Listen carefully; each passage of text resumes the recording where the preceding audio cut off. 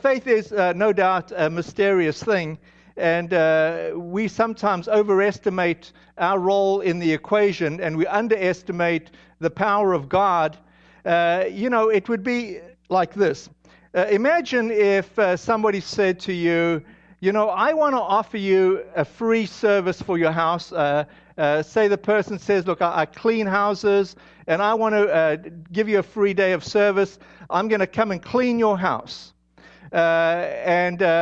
So you think, okay, well, that's pretty nice. I'd love my house to be cleaned. And the person says, but I don't want to be paid. This is free, but there is a catch. And you say, okay, well, what's the catch? And he says, well, I'll explain it to the moment. And she says, okay, this is what I'm going to do. I'm going to clean your kitchen. I'm going to wash the floors. I'm going to pack your dishwasher. I'm going to unpack the dishwasher. Then I'm going to wash your windows, both the inside and the outside. Clean the countertops. I'll vacuum the living room. And in the bathroom, we'll do the toilet. We'll do the grouting on your tiles, clean your shower, do your shower curtain. You take out the trash. Your house will just be really, really great. And you think, okay, well, that sounds wonderful. I mean, it's like overwhelming, in fact. And the person says, yeah, but there is a catch. And you say, well, what's the catch? And she says, well, you have to be there to let me in on a mutually agreeable time. And you're like, yeah, obviously, I've got to unlock the house. She said, no, there's three things, requirements. The other requirement is you need to make sure that there's water and electricity. And you're like, yeah, okay, so what's the catch? And she said, lastly, I'm a pro at this. I just don't want you to directing me and telling me how to do things. And you say, yeah, okay. No, well, that's it. That's the catch. Can I do that for you? And you're like, that's not much of a catch. Friends, let me just say that when we walk in faith, this is the way it is with the Lord. The Lord is saying, look, will you just let me into your life? Will you let me direct traffic instead of you? I will take care of all the details. I'll fix up all the mess. I'll direct everything that needs to be directed. Can you just let me in? Will you just get out of my way and let me do the heavy lifting? And with faith, it's like that. We think we have to do all the heavy lifting, all the difficult stuff. And God is saying, no, He wants to do the difficult work. Today I want to look at three different stories in the Bible. And I want to point this out. God is interested in you. And it's not your faith that's going to make the difference. Even despite your lack of faith or your small faith or your limited faith, God can do big things in your life. He does require you to have some faith, but He is going to do all the heavy lifting. Look at the story in Mark. We're working through this, through the Gospel of Mark. Jesus chooses His first disciples. So Mark chapter 1, verse 16, it says this. One day, as Jesus was walking along the shore of the Sea of Galilee, He saw Simon and his brother Andrew throwing a net into the water, for they fished for a living. Jesus called out to them, "Come, follow me, and I will show you how to fish for people." And then they left their nets at once and followed Him. A little further up the shore, Jesus saw Zebedee's sons, James and John, in a boat repairing their nets. He called them at once, and they also followed Him, leaving their father Zebedee in the boat with the hired men. Here's what I want you to notice about this story. It's Jesus who initiates. It's Jesus who comes into the orbit of where these guys are fishing.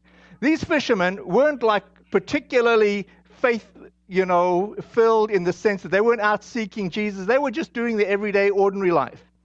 Jesus is the one which encounters them. It's Jesus which does the heavy lifting. He says, you guys, in other words, Jesus knows them and He chooses them. Jesus knows you and He chooses you. He calls them and He says, hey guys, come and follow me. The heavy lifting is all done by Jesus. Jesus had the faith in them. Jesus doesn't say, look, now first pray the sinner's prayer and then, come follow me. He just says to them, follow me. Now, all that was required from them was to respond. And the great thing is, they all respond immediately. Now, that little bit of faith was highly rewarded. But the heavy lifting was done by Jesus. The point that I want you to notice in that story is that Jesus came into their presence. But once he was in their presence, their lives were changed forever. The response that Jesus is asking for us is this. Our response should be, we're all in. We're all in. Now, of course, we tend to doubt. We say, Lord, show us everything that's going to happen. Explain it a little bit more. I don't fully understand. We don't want to say we're all in. But God is saying, just respond. Believe me, I am good. I am loving. I know what's best for you. I have the best life ahead for you. Just respond. And that's what the disciples did. Jesus is greater than your lack of faith. And Jesus is saying to you, just like he did to the disciples, you got good days ahead of you. Despite the way you might feel now, you have good things to look forward to. In the story that follows straight after this, it says this in chapter 1, verse 21. Jesus and his companions went to the town of Capernaum. When the Sabbath day came, he went into the synagogue and began to teach. The people were amazed at his teaching, for he taught with real authority, quite unlike the teachers of religious law. Suddenly, a man in the synagogue who was possessed by an evil spirit began shouting, "Why are you interfering with us, Jesus of Nazareth? Have you come to destroy us? I know who you are, the Holy One of God." Jesus cut him short. Be quiet, come out of that man, he ordered. At that, the evil spirit screamed, threw the man into a convulsion, and then came out of him. This is really a remarkable story with a similar theme here. What I want you to notice in this story is that Jesus does this on the Sabbath. Jesus really frustrated the religious leaders because he kept doing things that were not supposed to be done according to Jewish law on the Sabbath. And Jesus does most of his healings on the Sabbath. And it really annoys everybody. The religious people get annoyed. Jesus is preaching in the synagogue. The people coming into the synagogue, like this guy, he wasn't expecting this power encounter to happen. And what I am saying is this. When we come to church, when we get in the presence of God, things happen in our lives. It wasn't like this man's faith was all that great.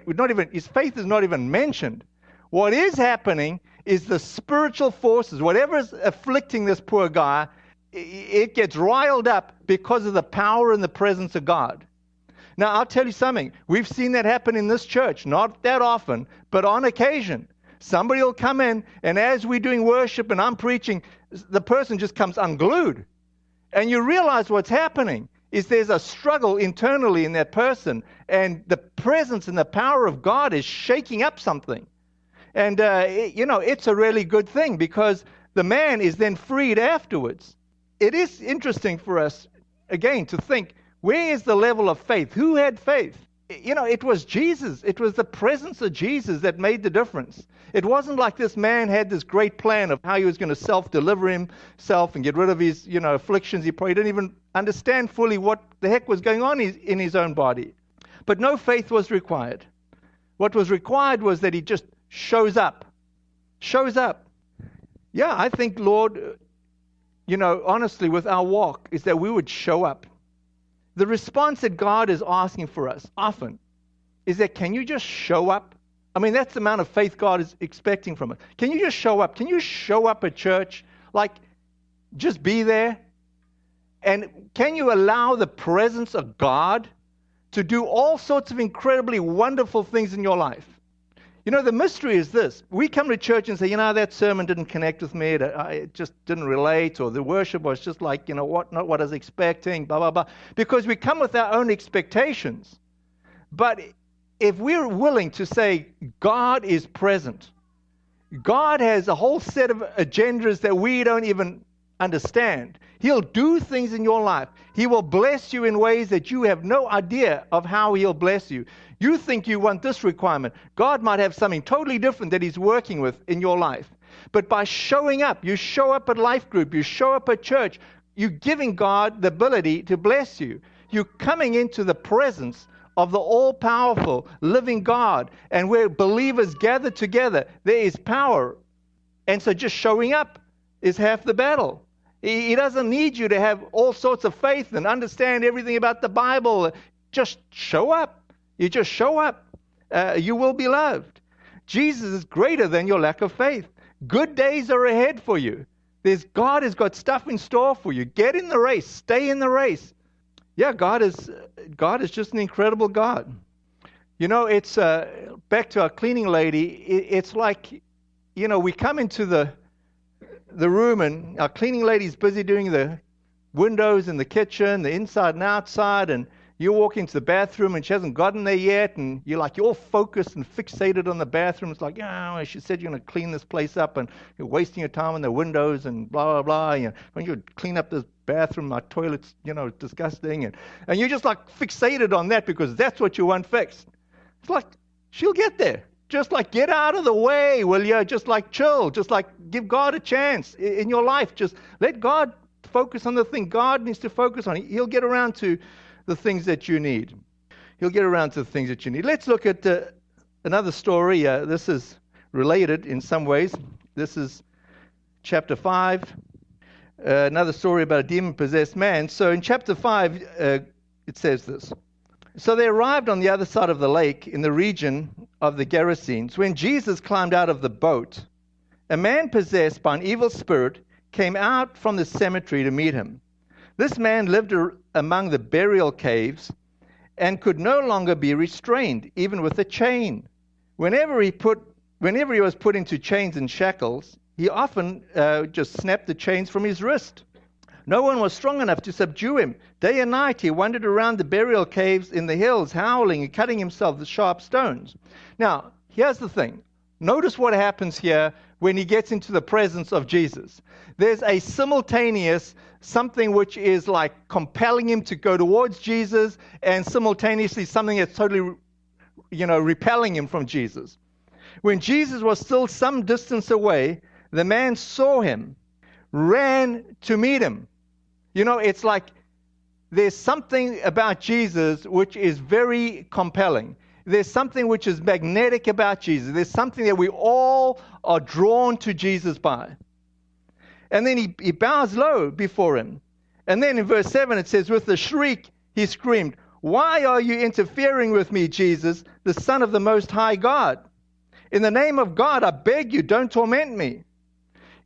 So just like in the other story, there's this internal battle that we often have in our own minds. We're fighting with ourselves. We're fighting with, we want to believe, and we know the good that comes out of church and the good of having faith, but simultaneously we say, not today, and I'm too busy, and it's a struggle. I'll do it later, and I'm older, I want to have fun first, and then I'll do that boring, church stuff, And God is saying, no, if you want to have an awesome, radical life, fun life, you do it now. Don't postpone it.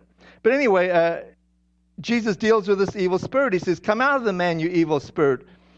Jesus demanded, "What is your name?" And he replied, "My name is Legion, because there are many of us inside of him." Then the evil spirits begged him again and again not to send him to some distant place.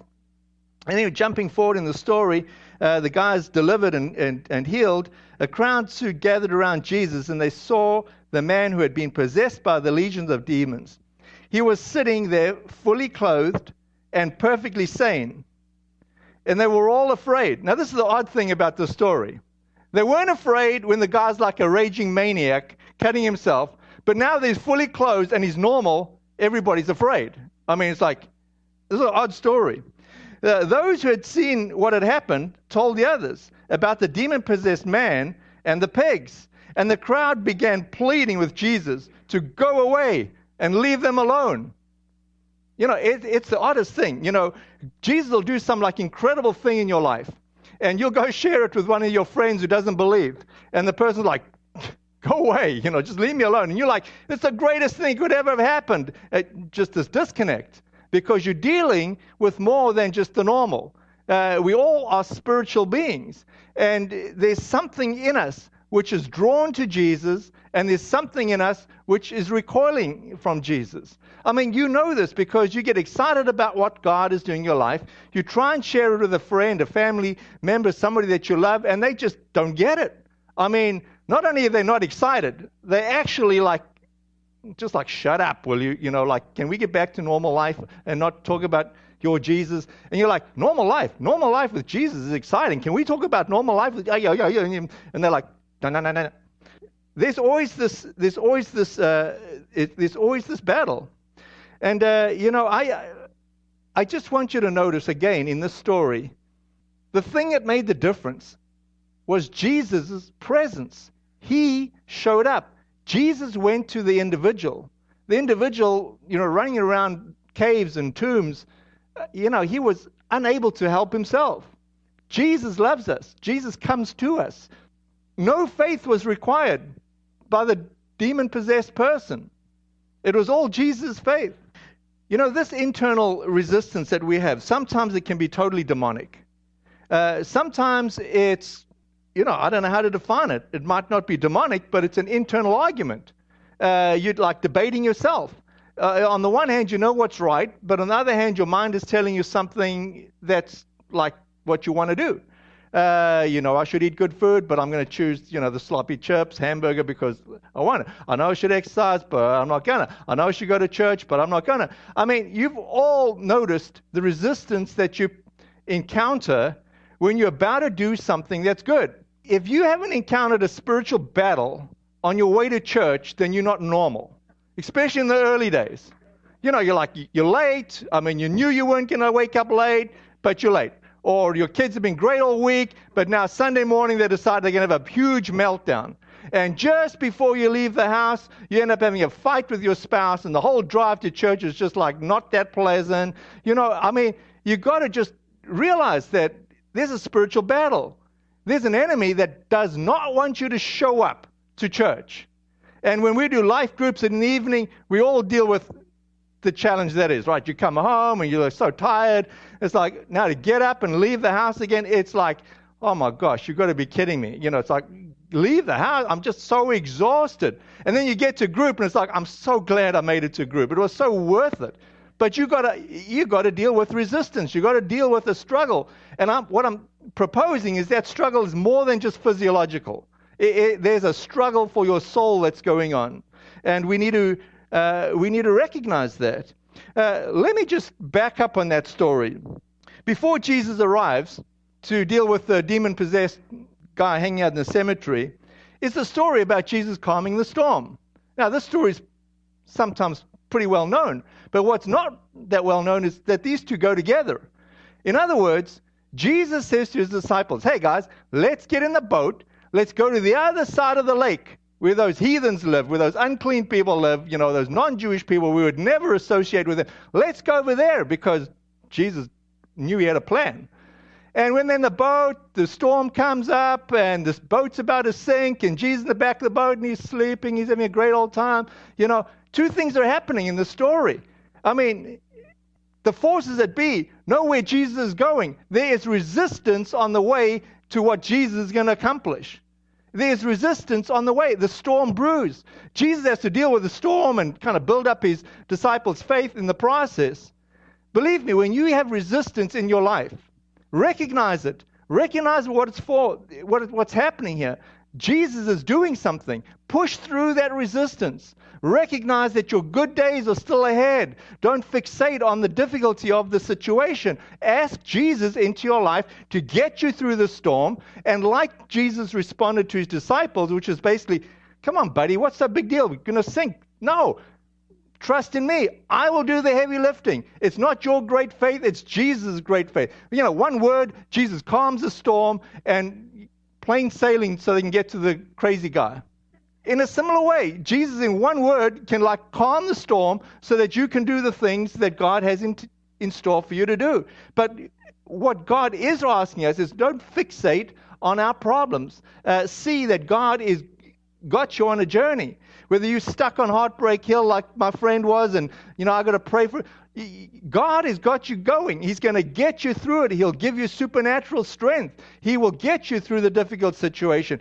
Put your eyes on the Lord and realize that you've got good days ahead. And that's the reason why you need to push through the resistance that you pick up. When you have resistance coming to church, realize that God has got good things in store for you when you come to church, and that you need to push through and get you to church. You know, the thing that we can do that's so easy is just show up in church on a regular basis, be in the presence of God. Don't have to have a big agenda. Let God do what God is going to do in your life. And, you know, I tell you, I'm in a small group with a bunch of pastors in this area. And I want to mention their churches, and I want to mention these pastors by name because they're good friends of mine. And each one of us is doing church a totally different way. But I want to say this. Each one of my friends are very, very, very committed to the Lord. And we've realized, as we've developed a friendship, that we all have a different choice and a desire of how we want to do church. But we all are equally united that it's absolutely imperative that people show up in church. We've also recognized that a lot of people are just going from one of our churches to another church. And so, you know, we just say, well, okay, we're not in competition with each other. So down the street, we've got FCCH. It's the, large church in our area. It's a large church for New England. And my friend Mike Lawrence is the lead pastor there. And, FCCH is a great church. But a lot of people are getting very, very, very frustrated with Mike. And the reason they're getting frustrated with Mike is because Mike loves Jesus and is singularly focused on wanting to see people that don't know Jesus come to know Jesus. And so he's adopted what is often termed in Christian circles as a seeker-sensitive model, a Willow Creek. And those that have been believers for a long time, they just get really frustrated. They say, Mike doesn't teach the Bible enough, and blah, blah, blah, blah. And Mike is saying, I'm trying to win the lost. Okay, so a different approach. Similarly, my friend Travis Bond from the Medway Community Church, he's a Presbyterian Reformed. I mean, the Reformed tradition is very different from Vineyard tradition. There's just a lot of things I love about the Reformed tradition, particularly the end-time theology. I'm not giving anything away there, but I think they're on the right track there. But they're different to what we are. They have a different focus. We tend to focus much more on things of the Holy Spirit. But great church, solid church. And then I got my Anglican friend, he's only in his early 30s down in Franklin at the Redeemer Church. And, it's traditional. He wears cloaks and garbs and hats and robes and, whatever not. But, man, it's a great church. And the funny thing is more overlap in that church with the Vineyard than many other churches, because we just have a lot of overlap for a whole bunch of other reasons, which I don't have time to mention. But Dan Silva, he's just a great guy. And then Chapel of the Cross, Derek Duncan, the Baptist church, down here in the corner of Westboro, Southboro, Hopkinton. I think it's officially in Westboro. Another great church. They do it their way and a lot of similar things. What I'm saying is we're all different. But if you can just show up in church, any church, find a church that you relate to. You say, you come into this church and say, this is our home. Or you come to this church and you say, Rob, you just don't look like a pastor. You don't wear the robes. You don't have the smellies. You don't have the perfume. Okay, well, go to Dan's church. Dan will fix you up, Find one. You'll know when it's home. Just like connect with your home. But if you get in a church, whichever church, God will start doing great things in your life. But you do have to show up and commit to it. So, I want to end with a little prayer here out of Colossians. Let me just pray this, with the Apostle Paul. It says this: we also pray that you will be strengthened with his glorious power, so you will have all the endurance and patience you need. May you be filled with joy, always thanking the Father.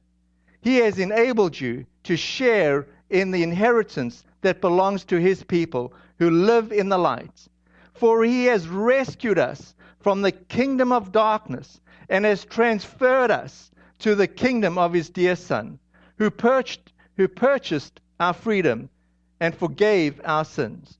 Lord Jesus, I just thank you for the marvelous things that you have done for us and are doing in our lives.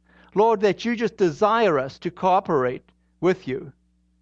Lord, and when we can get into your presence, Lord, you resolve and solve all our problems. You inspire us. You give us new life. You fill us with energy. You drive out demonic influences and afflictions in our lives. You heal us. You restore us. You give us hope. You give us friendship. We thank you, Jesus.